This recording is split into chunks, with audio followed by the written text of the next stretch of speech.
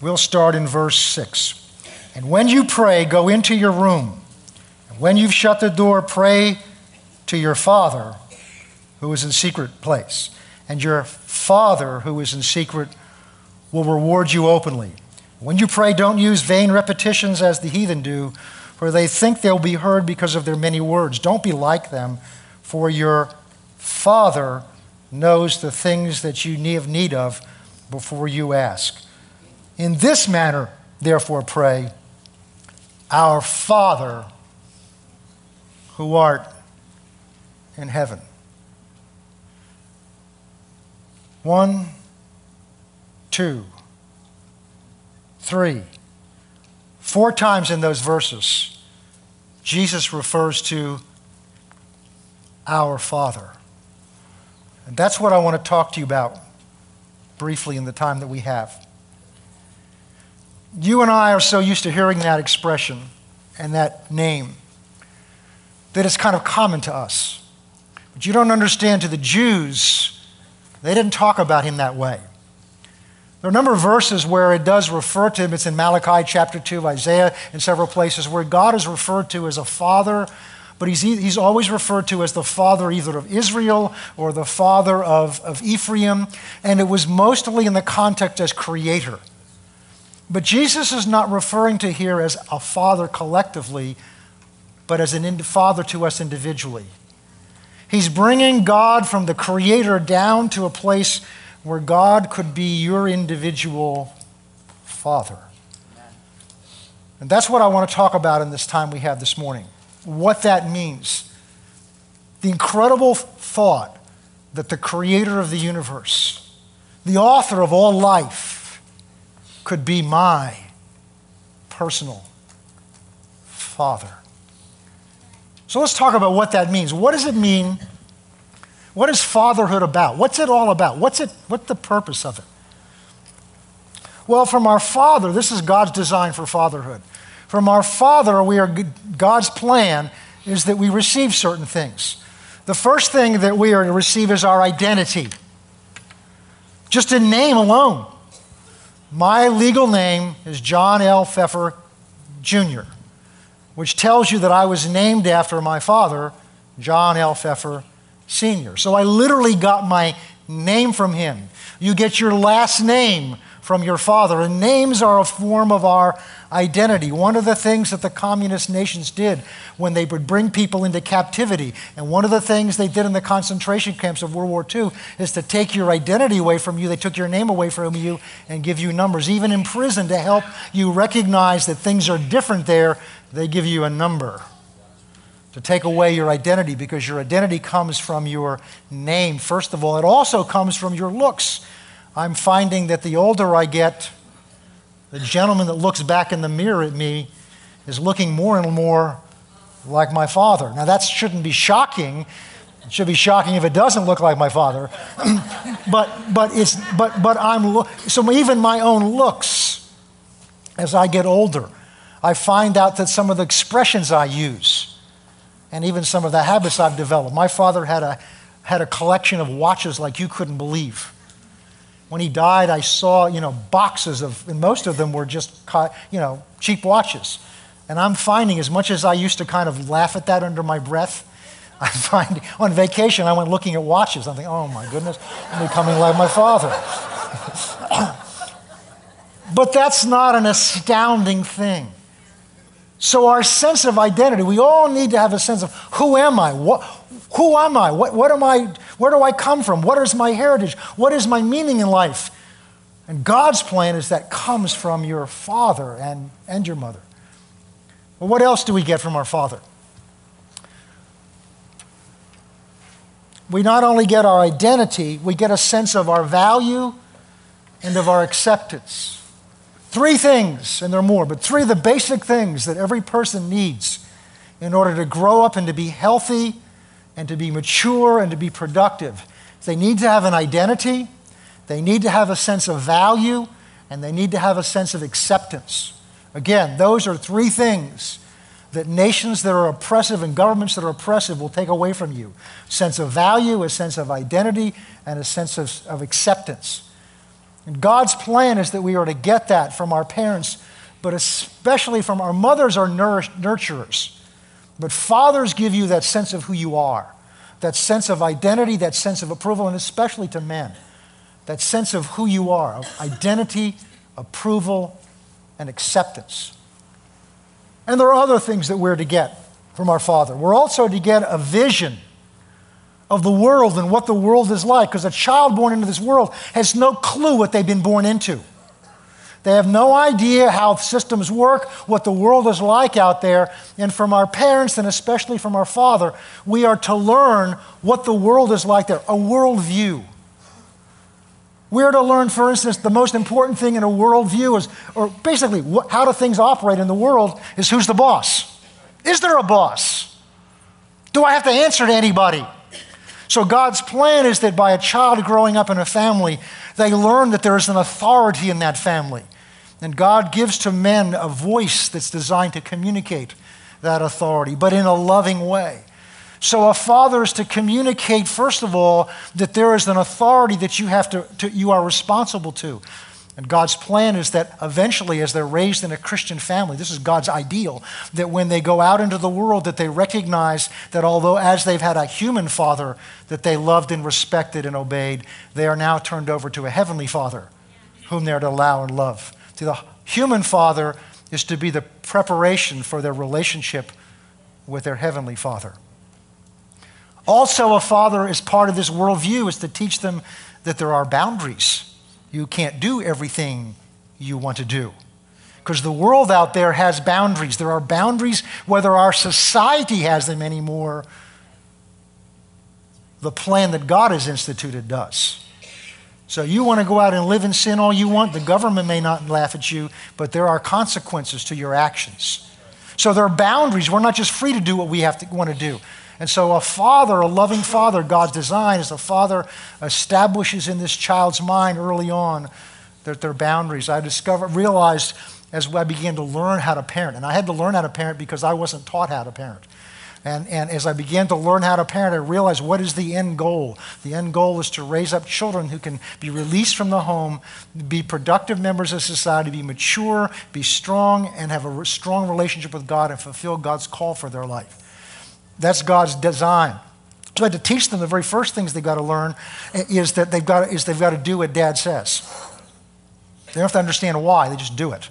Because once they've learned obedience, then they can understand the reasons behind it. But the first lesson is you do it because I say so. And that's the first lesson we've got to do with God, because he says so. So again, we don't have time to go into it and draw all this out, but those are basic things that God has ordained for a father to be and to impart to his children. And wouldn't it be wonderful if all of us came to Christ having had that background? Wouldn't that be wonderful? That was God's plan. But we know from our study of the Bible that it only took one chapter after God's creation for Satan to get in and to throw everything off kilter. So many of us have not been raised with that kind of foundation in our lives. And some of us that have been raised with that kind of foundation, none of our fathers were perfect. So we come to Christ. We come into the kingdom of God with all of that background, and now we come to face our God as our Father. Understand that whatever you knew of a father before is what you bring into your relationship with God. And that is why the Bible says in Romans chapter 12 that we are transformed by the renewing of our mind. We have the responsibility to get into the Word of God and get into time with God as our Father and begin to renew our mind to what He is like as a Father. And I had to do that. I had a father that loved me, but if I look back on how he was raised and his father, and all the way back, I understood why my father was not able to be all those things for me and to impart those things into my life. And there was a period of time in my life as a Christian when I used that background as an excuse for not growing. Well, you understand the way I was raised. You understand what was done to me as a child.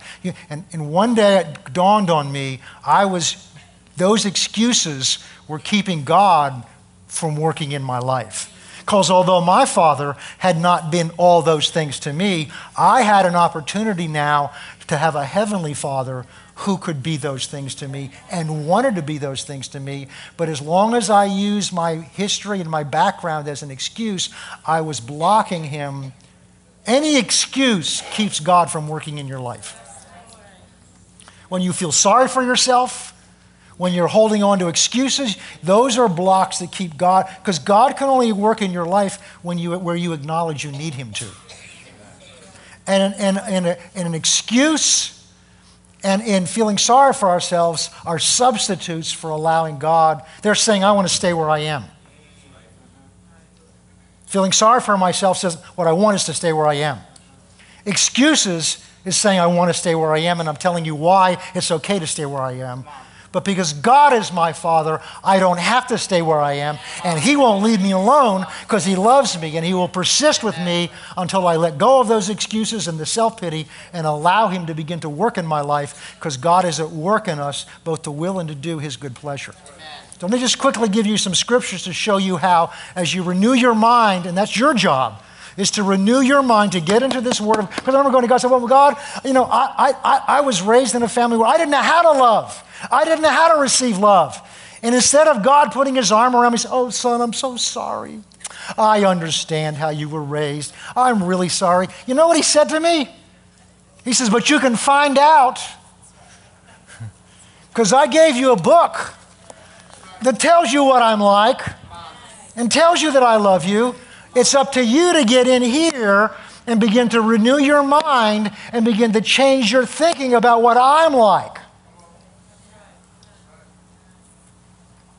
So I just want to give you some scriptures that you can use to begin to meditate on what it means that God is your personal Father. John chapter 1, verse 10. Just going to go through some of these quickly.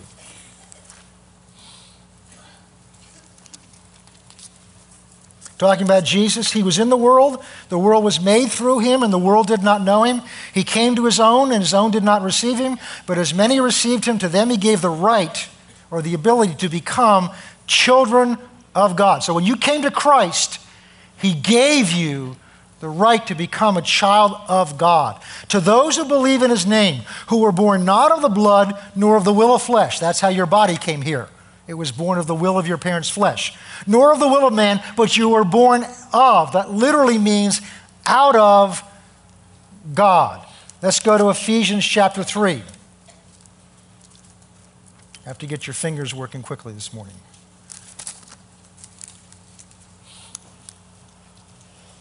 Verse 14. For this reason I bow my, Paul writing, to this reason I bow my knees to the Father of our Lord Jesus Christ, from whom the whole family in heaven and earth is named.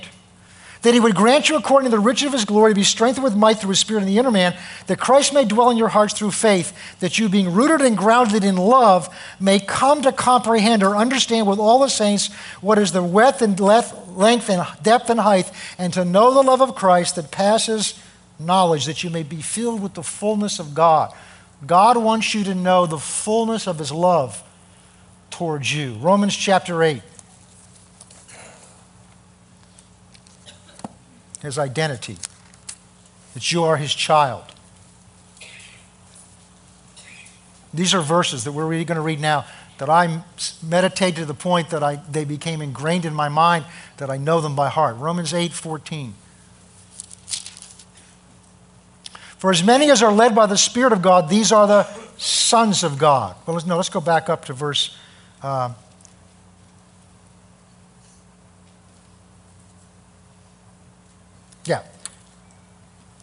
Many are led by the Spirit. These are the sons of God.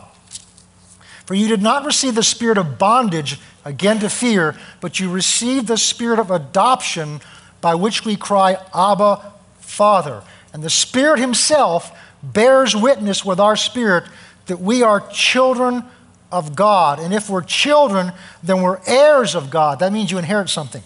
Joint heirs with Christ, if indeed we suffer with him, that we may be glorified with him. Now go over to verse 29 so we can shorten this. For whom he foreknew, and he foreknew you, he predestined, that just means he planned ahead, that you be conformed to the image of his Son.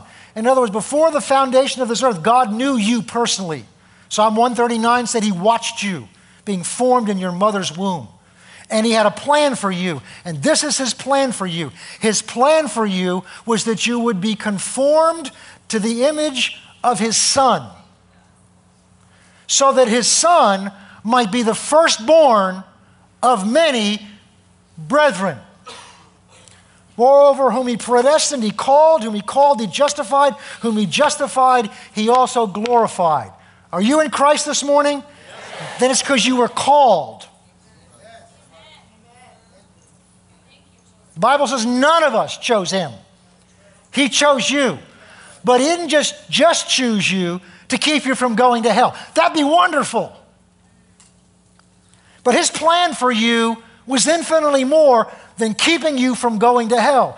Jesus on that cross bore your sins, and he bore them so that he could pay for the price of your sins. But the reason he did that is so that he could then turn and give you his righteousness, 2 Corinthians 5:21. But he gave you his righteousness not so he could just look back and say, wow, don't you look righteous? He gave you his righteousness so that you could be qualified to become his son or his daughter. Because the son or daughter of God has to be as righteous as he is. Now, I'm not saying you're living that all out yet. But God gave you the righteousness of his own son, having paid for your sins so that he could legally make you his child. That's why Romans 8 goes on to say, wow, if God's for us, who can possibly be against us? If God would go that far to have me as his son, whether my parents wanted me or not, God wanted me so much that he sent his only begotten son to take my filthy rags upon himself. Why? So he could give me his clean garment of sonship. That now I could legally be qualified to be his own child. So my identity now comes from him. My value comes from him. It doesn't come from being a pastor. It doesn't come from anything I've ever done. My identity comes from I am a child of the living God. That's who I am. My value comes from him. Whether you all like me or not, whether anybody ever likes me or not, my Heavenly Father loves me. Amen.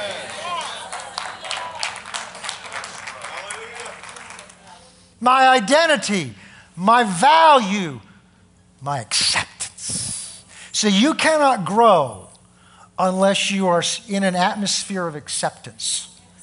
Where you know, that's what the connect groups are. Unless you know that the people that you're with, the family that you're in, accepts you right where you are. You don't have to change to be accepted. You're accepted right where you are. And we come to Christ. We come to God just as He accepts you where you are today. He accepts you there. He won't leave you there. But you don't have to grow in order for him to accept you. You have to receive his acceptance in order for you to grow. I'll close with these verses. There's a number of others that I would have gotten to, but let me close with these verses. By the way, he establishes boundaries. Hebrews 12:5, you'll see them in there. It's interesting. Jesus, he was his father too. And look at the boundaries in Jesus' life. He said, I only do what I see my Father doing. And I only say what I hear my Heavenly Father say. In other words, my boundaries are only his will. If it's not his will, I don't do it. Amen. So Jesus lived within boundaries. And God has established our boundaries for us also. But turn with me to Ephesians 1 and we'll end with this.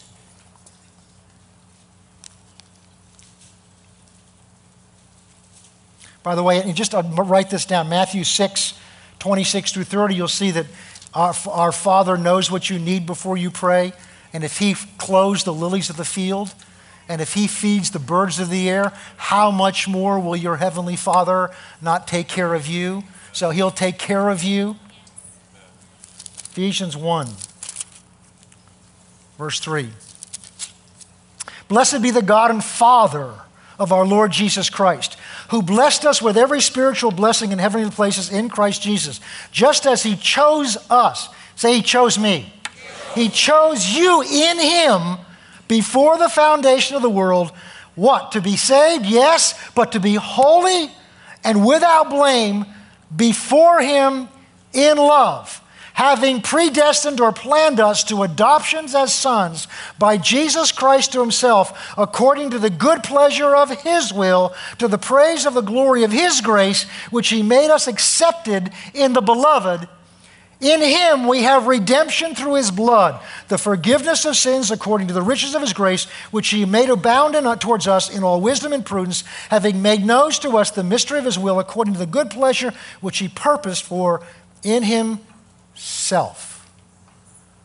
I would encourage you to take those first 10 verses in there and meditate those every day. Just try that for a week. Just read them out loud to yourself slowly and allow it to sink in how your Heavenly Father sees you.